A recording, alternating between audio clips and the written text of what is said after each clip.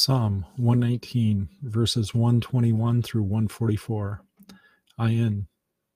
I have done judgment and justice. Leave me not to my own oppressors. Be surety for thy servant for good. Let not the proud oppress me. Mine eyes fell for thy salvation, and for the word of thine righteousness. Deal with thy servant according unto thy mercy, and teach me thy statutes. I am thy servant. Give me understanding, that I may know thy testimonies. It is time for thee, Lord, to work, for they have made void thy law. Therefore I love thy commandments above gold, yea, above fine gold. Therefore I esteem all thy precepts concerning all the things to be right, and I hate every false way. P. Thy testimonies are wonderful, therefore doth my soul keep them. The entrance of thy words giveth light, it giveth understanding unto the simple. I opened my mouth and panted, for I longed for thy commandments.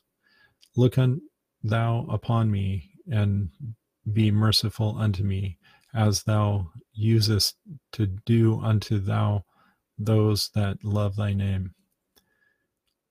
Order my steps in the word, and let not any iniquity have dominion over me. Deliver me from the oppression of man, so will I keep thy precepts. Make thy face shine upon thy servant, and teach me thy statutes. Rivers of water run down mine eyes, because they keep not thy law. Zri. Righteous art thou, O Lord, and upright are thy judgments. Thy testimonies that thou hast commanded are righteous and very faithful. My zeal hath consumed me, because mine enemies have forgotten thy words. Thy word is very pure, therefore thy servant loveth it.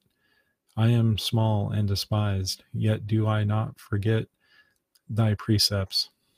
Thy righteousness is an everlasting righteousness, and thy law is the truth. Trouble and anguish have taken hold of me, yet thy commandments are my delights. The righteousness of thy testimonies is everlasting. Give me understanding, and I shall live. Psalm 119, verses 121 through 144.